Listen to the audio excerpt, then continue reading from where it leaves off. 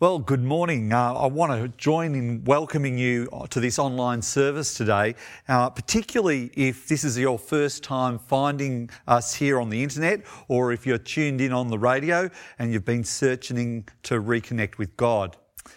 Over the last 7 weeks here at Wodonga District Baptist Church, we've been looking at what happened when the Christian church began 2,000 years ago. And it's been fascinating to see and compare it with what the church has become today. It's been particularly impactful because we're in the middle of this new period when nearly every church needed to stop and reconsider what it means to be a community that follow Jesus, even when we can't see each other face to face. I reckon some people will think that this time will cause the church some damage. And I imagine there'll even be some people who hope that the restrictions on people gathering will cause the church to die. There are certainly places around the world that have tried to kill the church in the past. In fact, the story I want to share with you today is one of the earliest examples of a government or a ruling body trying to suppress or kill off the church. So if you have your Bibles, why don't you grab it and read along with me. We're going to be looking at the book of Acts at chapter 5 and verses 12 to 42. In the previous passages, we've seen how the church was exploding in size. What started with just a handful of people in Jerusalem is now more than 5,000 that are believing in Jesus. That's more than 10% of the Jerusalem population. And this new community are caring for each other and caring for the needy. They're devoting themselves to the understanding of God's word and how Jesus is the fulfillment of the promised Messiah. And then it says here in verse 12, the apostles performed many signs and wonders among the people. All of the believers used to meet together in Solomon's colonnade. Now that's part of the temple complex. It's sort of off to the side. And no one dared join them, even though they were highly regarded by the people. Nevertheless, more and more men and women believed in the Lord and were added to their number. And as a result, people brought the sick into the streets and laid them on beds and mats so that at least Peter's shadow might fall on some as he passed by. You might remember from our previous weeks that Peter has taken this lead role in the group and has been healing people in Jesus' name. Anyway, the crowds gathered also from towns around Jerusalem, bringing their sick and those tormented by impure spirits, and all of them were healed. Let's just stop there for a moment because that all sounds a bit strange. First, it says that the believers were meeting together. Then it says nobody would join them. And then the very next comment is that more and more men and women were joining them. So what's going on? Well, a bit like every other Bible passage, we should always consider the context of the passage.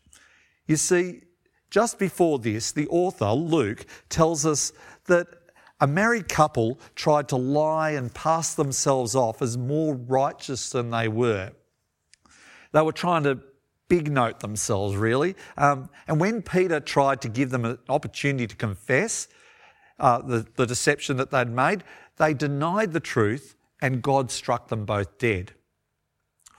All the people in the city and around the area would have heard about this, and the people were so worried, confused and scared. They would not want to join or associate with this new Jesus movement unless they were absolutely 100% committed and convinced of the truth. They wouldn't do it particularly if your life depended on it. Some recognised the power and the authority of the apostles and wanted a bit of the healing action that was going on, and but they were too frightened to actually join the group.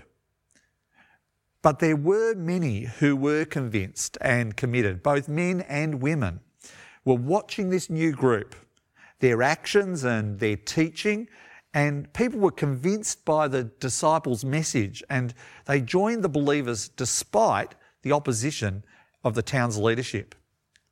Speaking of the city's leadership, the verses go on in verse 17. It says, "Then the high priest and all his associates, who were members of the party of Sadducees," and they were the ruling religious political party, "they were filled with jealousy. They arrested the apostles and put them in public jail. But during the night, an angel of the Lord opened the door of the jail and brought them out. 'Go, stand in the temple courts,' he said. 'Tell the people all about this new life.' And at daybreak, they entered the temple courts as they had been told and began to teach the people. When the high priest and his associates arrived, they called together the Sanhedrin, the full assembly of elders of Israel, and they sent to the jail for the apostles. But arriving at the jail, the officer did not find them there. So they went back and reported, 'We found the jail securely locked, with the guards standing at the door, but when we opened them, we found no one inside.' On hearing this report, the captain of the temple guard and the chief priests were at a loss, wondering what this might lead to. Then someone came and said, 'Look, the men you put in jail are standing in the temple courts teaching the people.' At that, the captain went with his officers and brought the apostles. They did not use force because they feared the people would stone them." So here it is pretty clear that even the temple guards knew how the townspeople respected the disciples, and they aren't going to mistreat these men. The apostles were brought in and made to appear before the Sanhedrin to be questioned by the high priest. "We gave you strict orders not to teach in his name," he said, "yet you have filled Jerusalem with your teaching, and you're determined to make us guilty of this man's blood." Peter and the other apostles replied, "We must obey God rather than human beings. The God of our ancestors raised Jesus from the dead, whom you killed by hanging on a tree.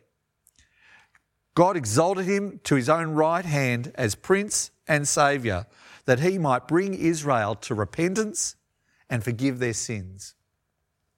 We are witnesses of these things, and so is the Holy Spirit, whom God has given to those who obey him." Now, when they heard this, they were furious.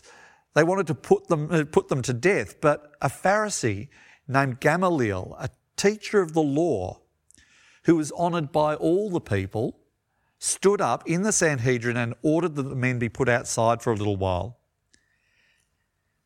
He then addressed the Sanhedrin, "Men of Israel, consider carefully what you intend to do to these men. Some time ago, Thaddeus appeared, claiming to be somebody, and about 400 men rallied to him. He was killed, and all his followers were dispersed, and it all came to nothing. After him, Judas the Galilean appeared in the days of the census. He led a band of people in revolt. He too was killed, and all of his followers were scattered. Therefore, in this present case, I advise you, leave these men alone. Let them go. For if their purpose or activity is of human origins, it will fail. But if it's from God, you'll not be able to stop these men. You'll only find yourselves fighting against God." His speech persuaded them, and they called the apostles in and had them flogged. Then they ordered them not to speak in the name of Jesus, and they let them go. The apostles left the Sanhedrin rejoicing because they'd been counted worthy of suffering disgrace for the name.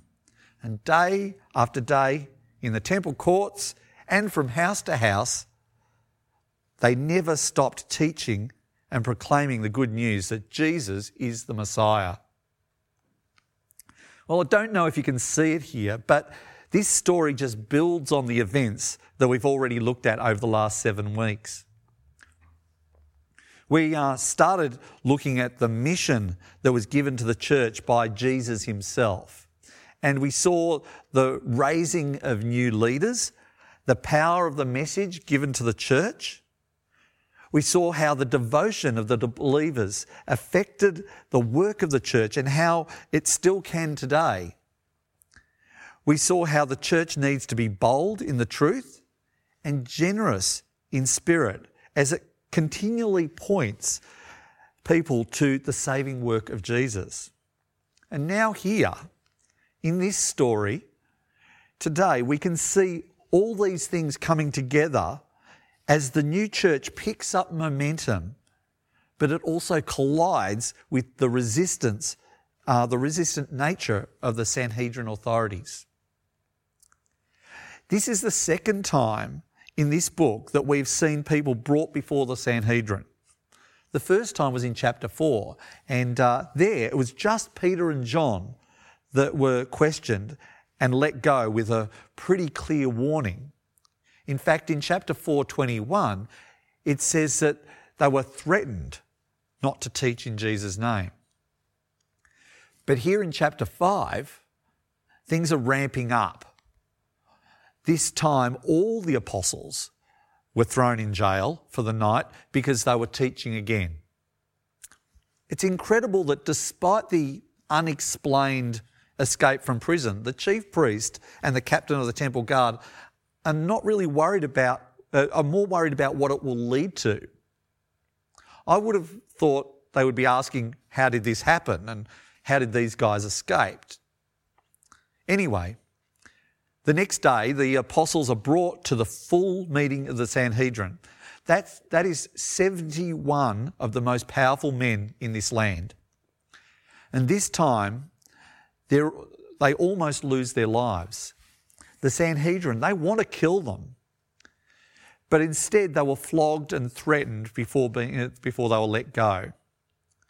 Now, that flogging, that wouldn't have been a slap on the wrist. A flogging would have been absolutely brutal. It was designed to first make the apostles question if it was really all worth it. And there was no doubt it was also done to scare anyone thinking of joining them in this new Jesus movement. This event was also the second time that Peter stands up and gives a really clear explanation of the gospel to these religious leaders. It's a second chance for them to see and accept the truth. It's amazing, that these religious leaders, they've heard Jesus teach about the need for forgiveness. They've seen Jesus heal, which demonstrated his power and authority. And they know that Jesus has escaped the grave. And now here, Jesus' disciples are teaching in the name of Jesus a message of the forgiveness of sins. They are healing the sick in the power of Jesus' name. And they're even being released from captivity. And yet, these men, the Sanhedrin, who are supposed to know the scriptures so well, they can't see it. They can't see the parallels, or perhaps they refuse to see it. The one standout, I suppose, though, is, if you want to call him that, is Gamaliel. This man is a Pharisee. He's a lawyer. In fact, he's a renowned lawyer, a professor of law. We know from a number of sources about this man. Firstly, yes, in this passage, where we see the respect and influence that he seems to wield, despite being a Pharisee, which is one of the minority parties in the Sanhedrin. Then later in Acts, in chapter 22, Paul is talking about his credentials, and he sort of brags. He says he was trained thoroughly in the law by Gamaliel. That's like saying, I study mathematics under Isaac Newton at Cambridge. It's pretty hard to top it. Even the Jewish Talmud says that Gamaliel was given the title Prince and Master Teacher. And to this day, Jews still say that he was the greatest ever teacher of the law. In the Mishnah, it says that since Gamaliel died, there's been no reverence for the law, and purity and piety died out at the same time. So this man's no dill. He is seriously committed to the Scriptures. And a bit like another well-known Pharisee, Nicodemus, I wonder if Gamaliel is beginning to see the truth in the message of the apostles. Nonetheless, God uses him as a voice of moderation in the Sanhedrin. So the apostles are not killed, but they're severely whipped and let go. Well, I'm not sure I would have quite had the same response to being flogged as the apostles had, walking away praising God. Perhaps they were remembering what Jesus had said in the Sermon on the Mount. Back in Matthew chapter 5, verse 11, where it says, "Blessed are you when people make fun of you or hurt you because of me. You're also blessed if they tell all kinds of lies about you because of me. Be joyful and glad. Your reward in heaven is great." The apostles' response demands an answer to this weighty question. Would I give up my life for Jesus? Am I more committed to him than to anything else?